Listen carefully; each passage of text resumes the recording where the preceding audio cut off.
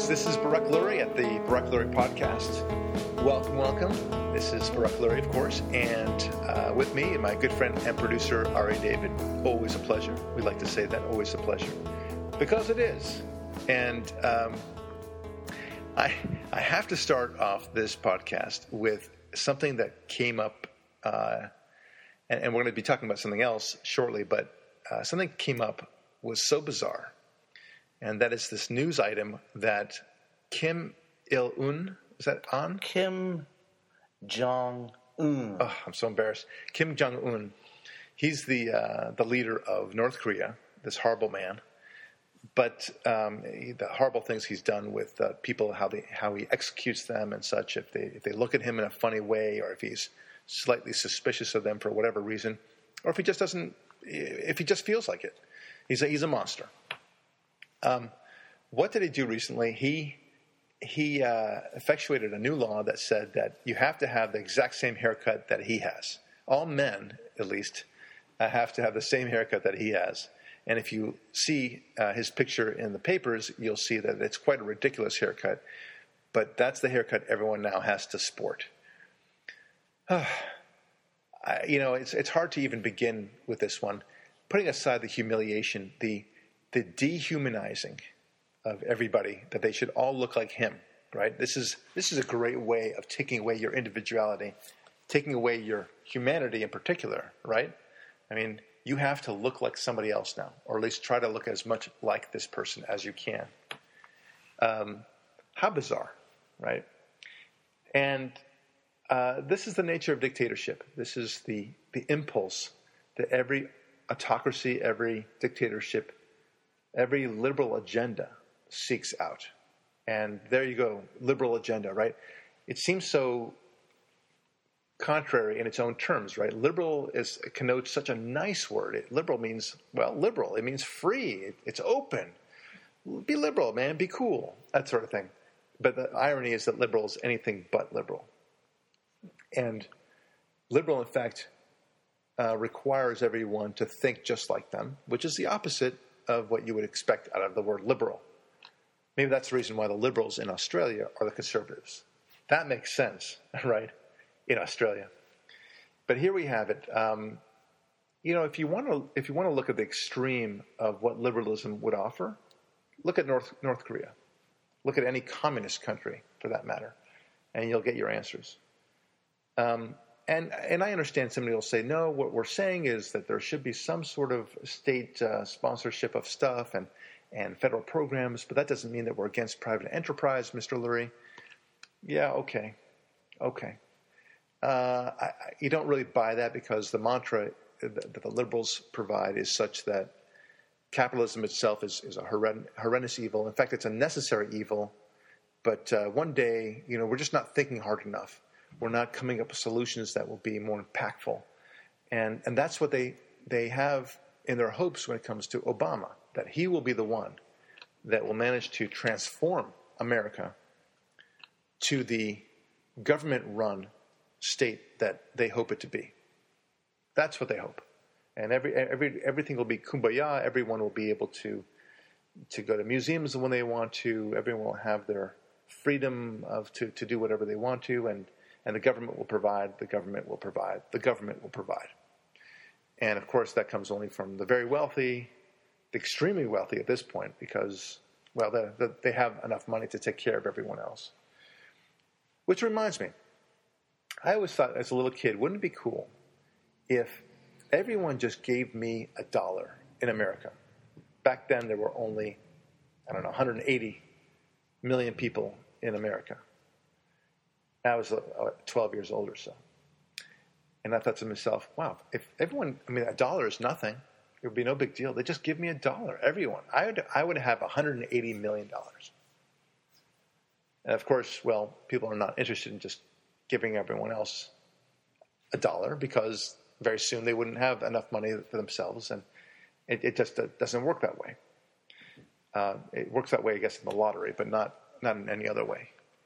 But the reverse doesn't make sense, right? No matter how wealthy Donald Trump is, he can't possibly feed everyone in the United States. He just can't do it. So But this is the mantra that they have. They somehow think that this can be done, that we just have to have the right people to put exactly the right infrastructure to figure this all out, and we will have utopia. And this is my point, that if you want utopia, you want to see the dangers of utopia, that's what you're going to see, you will see the consequences of it in North Korea.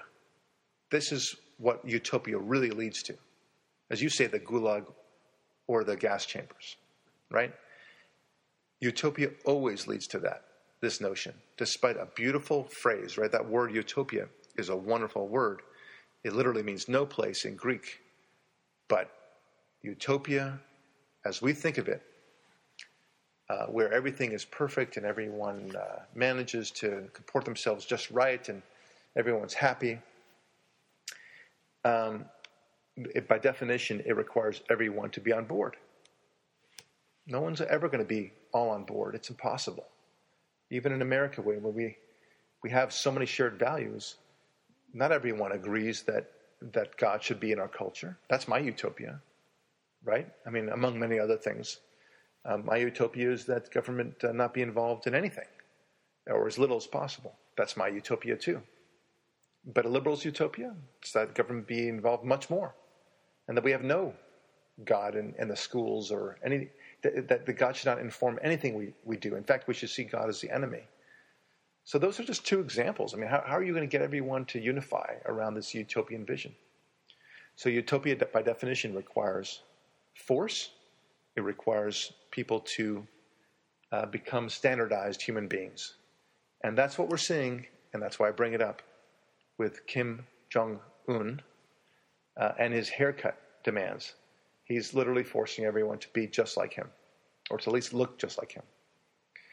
It's what a pathetic life, what a pathetic existence it would be, wouldn't it, Ari, to live in North Korea, to be essentially a slave to this leader. You know, you're born on the planet, and you could very well just be slaves to this man and to his son, presumably, in the next generation, and so on. And then you die. That's it. That was your entire existence, just being a slave, hoping that this or that leader, whoever the leader might be, is not going to kill you, is not going to put you in jail, and that you better have the right haircut. That's life. Anyway, what was a kind of a funny and crazy story. I think the reason why I bring it up, it's so emblematic of utopia, of the liberal way of thinking, that they may mock it, but ironically, their way of thinking is precisely where this leads. Oh, what I think is so important about the story is that we see liberalism here, because you know how you said that we point to liberalism and then say, well, look at North Korea, that's where it leads. And then the liberal, who's using critical theory to argue against you, immediately will say the straw man argument, well, are you saying that Barack Obama has turned America into North Korea? Or we would be like, well, of course not. That's not the point. Right, the argument we never said. Right, we never said that. We said North Korea is where unbridled liberalism, unencumbered by any restraint, leads. Right. And we see that liberalism, encumbered liberalism, where it can't reach the North Korean place in a day, does torment us in small ways. Some great ways, but mostly small ways. We can't smoke a cigarette in a restaurant. We can't use the plastic bag to transport our groceries home. We can't have a barbecue on certain days. We've had to make our home energy efficient and have smart circuitry so that some faraway commissar can know how much heat or cooling we're consuming. Right. But here's what's, I think, the important point. In North Korea, because it's unbridled, they can torment their people in ways that are great.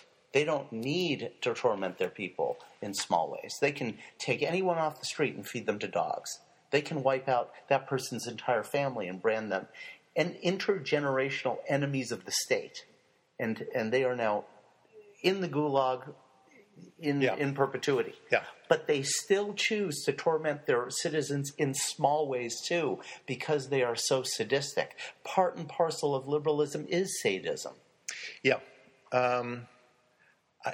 I don't know about the sadism. I think that they don't realize what they're asking for. They would never want they would never actually want what they claim to cry out for now, agenda-wise. It's one of the classic ironies is that the very things they love about society are brought about because of conservative principles, not because of liberal principles. And I'm talking about not just the things that they like the car, the iPad and the iPhone and so on like that, air conditioning, all those things that are brought about by conservatism, but even ideas, music and good writing, all those things come from the unbridled expression of ideas, right? So that's free expression that we talk about, and that's what we champion. They think we don't champion it, but we do. And the liberals are the ones that are trying to stop us from thinking a certain way, from talking a certain way, definitely. They call it hate speech if you don't agree with them. That's what it is. And that's not just in terms of this or that group of people, but in terms of this or that ideology. And global warming is such a great example. If you do not believe in global warming, you are a global warming denier, akin to a Holocaust denier. And and now they're ramping it up a little bit, and we'll soon talk about ramping up things. They're ramping it up in the sense that they are telling you that if you don't believe in global warming, or if you advocate that there is no global warming real threat out there, that you should be punished. Because, by golly, it's just dangerous to do this, and we need to get everyone on board. That's right, everyone must be on board if we're going to have this utopian vision. Where did I hear that word before, utopia? Oh, that's right, about 5 minutes ago in this podcast, talking about North Korea. This is what happens. This is what happens, folks. And we should all be alarmed. But don't forget the irony that I just mentioned. The terrible irony that if you're a liberal, ask yourself, how is it that you can enjoy whatever you love in society, whether it's biking or the beach or the ballet or music, generally speaking, great art, or being able to start your own business, having a great family and having a beautiful house, taking vacations, all those things are only brought to you by the principles of conservatism. That's it. And we can show that to you until the cows come home. But it certainly is not brought to you by government. It's certainly not brought to you by massive regulation. And it's certainly not brought to you by massive taxation. Could I clarify something in that statement you just said? Yeah. And we're not saying that every businessman, every entrepreneur has conservative values or believes them or thinks of them. We're saying that the very ideas, the foundational ideas that brought us business, transactional exchange, medians of exchange, so we're separate from bartering, are all part of conservative traditional views of society that are rooted in conservatism, that even if you're a liberal, when you engage in commerce, you're engaging in a conservative thing. Well, yeah, they don't realize the exchange of ideas, but they still think of it as a necessary evil. But it all harkens back to the Michael Moore approach, right? I think Michael Moore actually really encapsulates the entire liberal mantra, that the failure to see consequences, the failure to think things through. We've talked about this before on many previous podcasts. And that is when he's asked, he's joining the Occupy Wall Street crowd, and a reporter asks him point blank, all right, well, you support these people? Yes, I do. Yes, I do. That we're one and the same. Okay, so what's your beef? Well, capitalism is a terrible thing. It brings down the people, and he says, and then the reporter said, well, what would you have in place of capitalism? And he said, I don't know. We'll think of something. That is emblematic of liberalism, because they don't actually have a plan. Now, they'll say, what are you talking about, Barack? We're presenting the healthcare plan and things like that. Okay. I'm not talking about that. I'm talking about a general system. What is your plan? I mean, you want to wipe out capitalism, at least Michael Moore does. What's your plan? What's going to replace it? Is it purely government? Is it who's going to create anything? Who's going to have inventions? Who's going to create jobs? What is it? What's your vision? And if your vision is that government will do everything for us, well then, isn't that communism?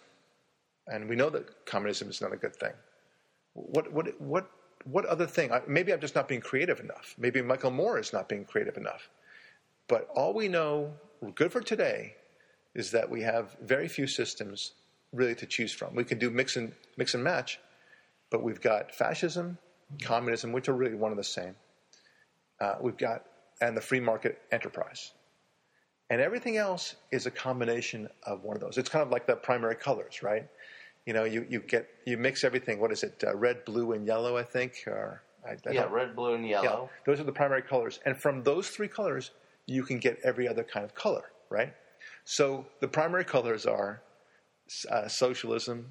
communism, fascism, and free market.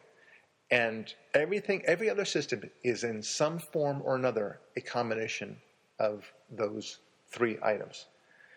And oddly enough, the only really good color there is the one that's the free market. This is the only one that allows people to be free. Right. I think as a thought experiment, there is one more that comes to mind. Yeah, please. But this one's the most ironic one of all, because this is the one they seem to hint at that they want. Feudalism, in which there's a king. Mm-hmm. They don't ever mention how he's selected. Right, that's true. Okay? Yeah. Then there's a bunch of royalty, baronesses, dukes, the great landowners who are the land barons, and then the serfs. Right, and they work the land. And perhaps if they wanted to throw in the anti-Semitic component that so much of the left has, you have the money-lending, jewelry-peddling class, which are filled by Jews traditionally, if you go back 1,000 years ago. Right. But if they get their elitist fantasy and they get to be king, they no way. You did these wonderful episodes about static thinking. And the only way feudalism works, in finger quotes works, because I don't mean it works as in good, I mean works as in it stays in place, is as long as everything's static and no one overthrows the king or tries to become king of the hill and have a war and turbulence and all that stuff, which, these people say they're anti-war. Right. So once you put feudalism in, you're basically guaranteeing war after war after war. So true. So, feudalism, communism, fascism, of those three, or the free markets where we just have to go to work every day. Yeah, but let me take it from there, because I did say good for today, right? So because feudalism, we don't really have that today. But I like your approach, because in reality, it seems like the only alternative that the liberals offer is something like feudalism, because of the king approach. And I think they like that. There's a romanticism with kings and royalty.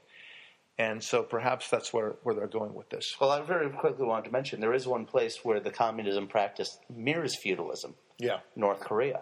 Yeah, that's true. That's true. Anyway, that's what you've got. That's what you got to choose from, folks. You can't. There's really nothing new under the sun. I don't think that there's going to be a new system, as Michael Moore envisions, where all these wonderful this new idea that we never just thought about, like I could have had a V8 sort of situation, right? Why didn't we think of that before? I think, basically kind of like there's not going to be any new real stories anymore. I don't know what they say. They're basically 6 or 7 storylines, and that's really about it. Maybe someday somebody will discover an 8th storyline. But by and large, we've kind of discovered it after, so many thousands of years on the planet. There's nothing new under the sun, as the Bible says. And government-wise, there's really nothing new under the sun. And feudalism has been part of history. Kings have been part of history. Democracy certainly has. Communism has. Fascism has. And many combinations of those. I don't think we're going to see anything else. Not in our lifetimes, and probably not for thousands of years to come. And I can't envision what it's going to be. At best, it'll be a combination of one or more of those things we just mentioned. But we won't call it mercantilism, for example. I don't know what they can possibly say. Yeah, I think what those on the left fail to see is that if you don't practice free enterprise, then you're essentially instituting a situation, a societal situation in which other people will decide for you invariably how you are going to live. Yeah. Now, I know some liberals love to think of themselves as our commissars, and they're going to be the ones telling us how they live. Sure. But whenever you put those situations into actual effect, invariably the strong man with the gun becomes the one who tells everyone how to live. And the first thing they usually do, like in the case of Stalin, is round up the liberals and send them to the gulag first. Right. Surprise, surprise. They're the useful idiots, as they say. I talked to a couple of people about this before, and then I want to move on to our different topic, which is what to anticipate for the future in terms of different things that we can expect. We were talking about before about the nature of governments and such, but on a related matter, we talk about what happens when America retreats militarily from the rest of the world, as we are doing now. We're moving.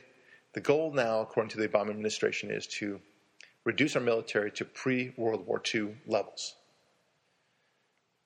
The logic in that is beyond me, but that's what many liberals would have us have. And they say, oh, don't worry, because of technology today and such, we don't need the kind of expansive military that we now have. Suddenly they're Joe efficient, They're not efficient in everything else and anything else whatsoever when it comes to Social Security or Medicare or Obamacare for that matter, or the public school system. They could, just throw more money at it. And that's the answer for them. But when it comes to the military, then they're very surgical. Yeah, they become Hacksaw Al Dunlap. Yes, remember that guy from the Sunbeam Company? Yeah. Fired all the employees for efficiency. Oh, they become that guy when it comes to the military. Yeah, they're very suddenly reasonable. But okay, so now let's say that they have their dream, and it looks like they're going to have their dream that we reduce our military to that level. Then what happens? Is the notion that we're going to have a police-free world where America no longer has to be the police? So I simply ask my liberal friends, okay, what do you think is going to happen? Well, then no one will be the policeman. I say maybe for a day, but do you really think that nobody's going to step in? Well, why should anyone step in? And I said, well, this is why studying history has some value. Because if you look at history, there's never been a time, that's right, never been a time, where there has not been some sort of policeman or a couple of policemen. Just never. Yeah, well, let's just take a neighborhood. Let's just say Brentwood. What would happen if you announced in LA Times and on all the networks and news in Los Angeles that Brentwood will no longer be patrolled by any policeman? What will happen tomorrow? Well, all the criminals will come in. Well, this is too easy. And then, right? Of course, then the people will have to take the law into their own hands and start shooting the criminals themselves. Then you have what's called, when it happens in a foreign policy situation, something called war. Right. Well, you'll have war, and then eventually there'll be a new status quo. And to use your Los Angeles example, which is exactly the example I gave to my friends, imagine if there's no police in Los Angeles. You're like, boom, gone. Okay, what's going to happen is, yes, it'll be chaos for a while, but then very quickly, a mafia will arise. And suddenly there'll be a new structure, a new order. You don't have to like it, but there'll be a new order.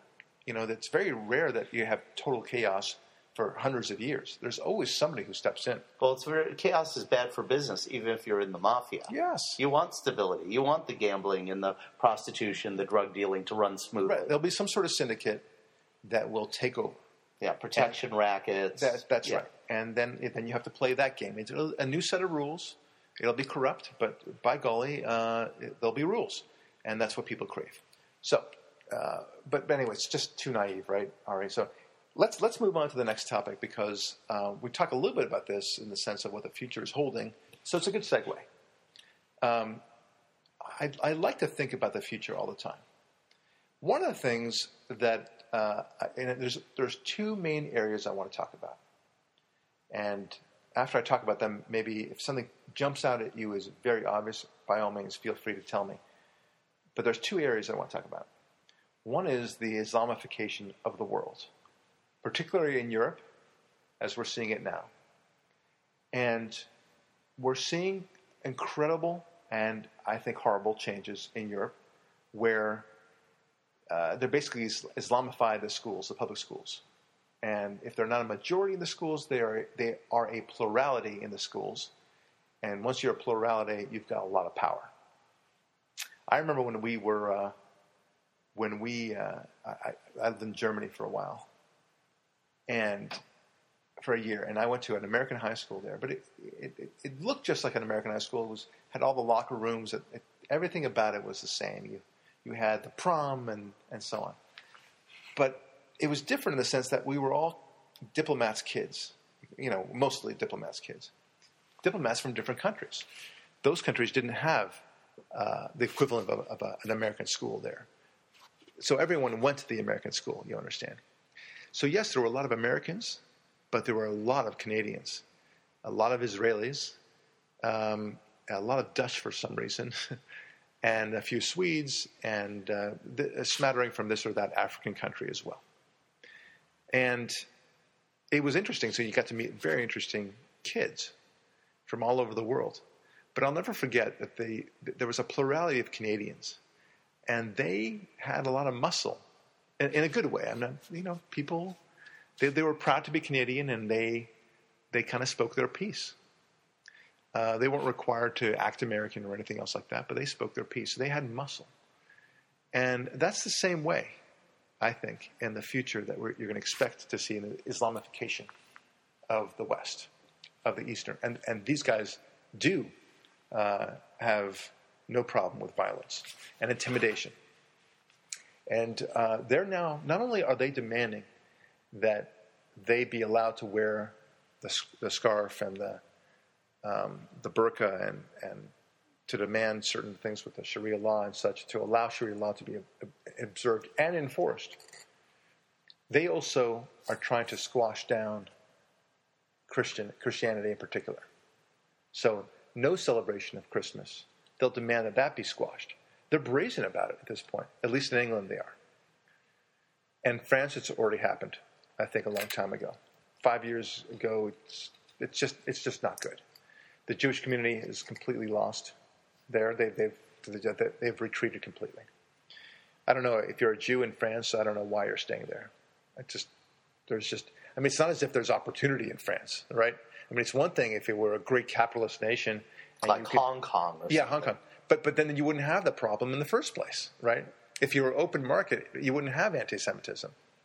But it's precisely because you have a lack of free market and a dramatic socialism rise that you have anti-Semitism. Anyway, here's my prediction. I mean, where's this going to go, right? At some point, we'll have to look at Europe and say, okay, well, that neighborhood it's all Islamified now. All of it. They have a very high birth rate. So, and then I noticed something else, that when I was there last, nobody goes to church anymore. There are no real believers there. When I say no, I don't mean zero. But basically, for all intents and purposes, it's almost an atheist nation. Would you say the only people who really go to church and mass there are tourists to see the cathedrals as edifices of religion, but aren't used as sanctuaries of religion? Right. They are historical monuments. Like here, it's just like Sutter's gold mine, right? You don't expect to get gold out of there, right? It's not an operating gold mine, but that's where it happened. Okay, that's where Sutter and his men more or less started the gold rush. So there's a historical event.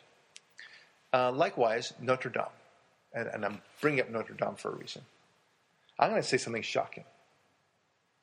I'm predicting that within 15 to 20 years, Notre Dame will become a mosque. I was thinking you were about to say that. Yeah. Now, dear listener, now the listener's saying, wow, Barak's really lost it. I mean, he seems like a nice guy. Really, like the Hagia Sophia in Istanbul, which used to be Constantinople? Well, I'm getting there. I'm with you. And I'll prove my point. But, Barak, he seems like, he's an articulate guy. He seems to think things through. But this one, I don't know if I can go with him on this one. I'll tell you why. I'll start off with the simple first and then go into the historical part. First, the simple. Look, the realities, and I just mentioned, France is basically an atheist society, or agnostic at the very least. It has no appreciation for God. They're not fighting for God. No one is out there saying, let's fight for God. So you have people who have no real energy for God. They're not fighting for God in any shape or form. And then you have this other group of people, the Islamists, who are very much fighting for Allah and believe very deeply in it. So in the passion wars, the Islamists win. I mean, very few atheists are very passionate about anything. That's why you don't see atheists engaging in much charity or otherwise.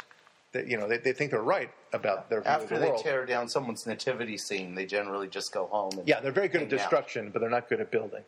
So that's what they do. And I'm sorry, Mr. Atheist, if you're offended by that, well then I don't care. It is what it is.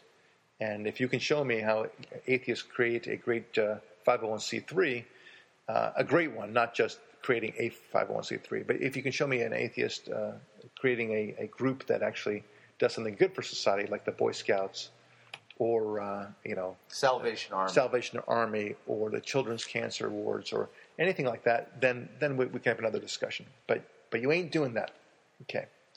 So the passion wars, the Islamists win. Okay, what happens now when the Islamists say, you know what? We think that Notre Dame was always really meant to be a mosque, and we want it to be a mosque now for historical purposes. What are you talking about? This was never a mosque. Well, we think it was. Oh, you do? Yeah. And if you're saying it wasn't, Mr. Christian, then we're offended, and I don't want you offending my people. Do you want to offend the Muslims, Mr. Christian? No. We don't care. We don't care that much about it. Look, what does it matter, Mr. Christian? Anyway, we believe in the same God that you do. So let us have, you're not occupying it. Yeah, why are you so offended? Jesus was a Muslim. Noah was a Muslim. Yeah, Jesus was a prophet in our faith. Yeah. So we're just observing it. We're using it. It's the highest and best use. How about that? That's a real estate term, by the way, in law. Yeah. And it's actually a very good system. We call it highest and best use. Right? Is this the highest and best use for this particular property, given the surrounding of the neighborhood? Right? And you Christians, are basically abandoning Notre Dame. Therefore, it's not achieving its highest and best use. You know what I see as far as how the negotiations will go? Remember the stories of the SDS and the Alinskyites and the Weathermen who took over college campuses and demanded changes to the curriculum? And what did they say would happen if they didn't get the changes? Well, we'll burn the whole thing down. That's right. There you go. So that's what's going to happen. And remember, they're not negotiating with the Christians. Christians who believe in God would stand up for themselves. They're negotiating with the French government and the Parisian mayor's office, who are a bunch of intellectuals out of the Sorbonne and other they're not feminized they're not universities. Yeah. So that's the simple. That simple part of it. That's the realpolitik. The facts on the ground situation. The French don't give a damn anymore. They're not going to fight for Notre Dame. So one day, I can just see it now. One day, the Islamists will just surround Notre Dame, and they'll say, guess what? It's ours now. And put domes on the front two towers and call them minarets and get a muezzin up there with a bullhorn. That's right. And then what's going to happen? The gendarmes are going to, that's French for soldiers. The gendarmes are going to come by and say, get out of here. We're going to evict you. And then they'll say, oh, you're harassing us. You're harassing us. And then there'll be a de facto occupation of Notre Dame. And then next thing you know, they'll be having prayers and services there. And next thing they know, they'll be tearing it down or just re-ornamenting it consistent with a mosque. Okay, it's not so hard to think about this, right? I see a couple other micro steps in there. Yeah. The gendarmes show up. Probably by then, a whole bunch of the gendarmes will be filled with Muslims because they're the only ones masculine enough and taking interest in firearms in French society. That's true. And I'm not joking. I'm serious. I'm with you. And then if the gendarmes show up and there's a conflict with the Islamic occupiers of the real estate versus the French military, a call will go out to the UN to send in peacekeepers, blue-helmeted peacekeepers. And you know that vote would come, and you know it would be authorized by the 57 Islamic states. Right. That's and right. Now you've got a very uncomfortable situation in which you have beret-wearing French soldiers against blue helmets from the UN protecting Oh, I see. the Muslims who are occupying this with their Molotov cocktails, threatening to drop them on the ground and burn the whole thing down if it's not transferred into Right. Interfaith Cathedral. Putting also forth the notion that the emotion of the French that Christianity is bad and that Islam is good. And, Christians sure have been pretty bad to those Muslims, what with the Inquisition and the Crusades and all. So, maybe we should give them this. Yeah, Richard the Lionheart, who I believe came from France, was terrible to Saladin. That's right. It was just whatever it was. Yeah, so we really owe this to them. And what's the big deal? We don't really care about it anyway. Nobody's going in there. And like I said, highest and best used. So this will mollify and appease the Muslims. Then, by golly, let's do it. Oh, I thought one more thing. Sorry to interrupt. Okay, all right. Sorry. What do the French hate more than anything? American tourists. And it'll keep the American tourists out of Notre Dame, and then everyone in Paris will vote for it. All right. Well, now you're cheeky. But I No, I'm not. No, you are cheeky.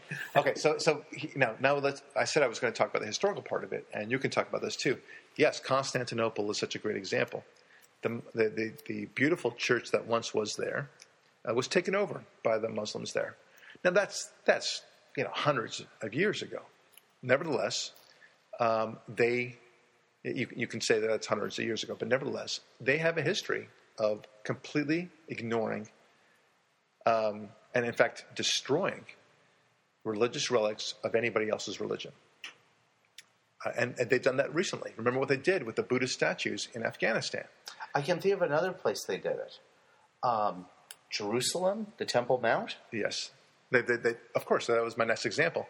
The Temple Mount, they literally is standing on holy ground of the Jews. And it's a testament to the tolerance and moderation of the Israelis that they allow this in the first place. And they observe it and don't even expect the Israelis to go there. And it's a very honored and sacred ground for the Muslims. But by golly, it's right there on top of the temple. So that's one thing. And then, on a much smaller scale, but still very meaningful, in 2000, I don't know if you remember this, but there were attacks upon, Rachel's tomb, remember? Yes. And Joseph's tomb. They destroyed it. That's thousands of years, and it just in Hebron, right? In Hebron, yes. It was just that's it. Bye bye. Historical significance completely wiped out. Likewise, during the before the 6-day war, when the Arabs took over all of Jerusalem, before the 6-day war, they completely destroyed all the synagogues there, just gone. Okay, so this is... And desecrated them in the foulest of ways yes. Before burning them down, as if burning them down wasn't enough. Right. So we're seeing this quite a bit historically, folks. So don't be too surprised and don't be too shocked that when the Islamists, when they have an opportunity, don't seize upon that opportunity to destroy what they think is idolatrous, what they think is blasphemous to Islam. And believe it or not, they actually have more contempt for Christianity than they have for Judaism. And Christianity, they feel that belief in Jesus as God or as the Son of God is idolatry. That's what they call it. I don't call it that, but that's what they call it. And at least in Judaism, they believe that they know and acknowledge that we're a monotheistic faith, and they think that we should follow the Prophet Muhammad. But at least we believe in one God like they do. And an abstract God who's not physically represented in any That's right. form. Right. So they have more contempt for Christianity. Don't you worry, folks. Don't you doubt it. I think you should worry. But don't you doubt it. When they have an opportunity to take over Notre Dame, they will. And I'm not just saying Notre Dame. It could be, I'm saying that symbolically. It could be many other churches. Well, the plan, if it was the North Korean Republic of Islam, unbridled, unstopped, unencumbered by anything, they would do it today. That's right. They would do it this hour if it was capable of turning every church on planet Earth into a mosque. They would do it in a second. Well, I think what we're going to do is maybe call it quits for the time being because I see that we're out of time. But I hear the music playing already in the background. And I would like to talk further about, there's two other major areas, but we will talk about that in our next podcast, which is what to expect from a foreign approach with Russia and China and everything else. And then socially, some things that we can expect in the future too. Anyway, this is Barak Lurie. Things to think about as we go forward in the future. And they're not so pretty, folks. Not pretty at all. We'll talk to you next week. You can be the stone, raises from the dead, carries us all home.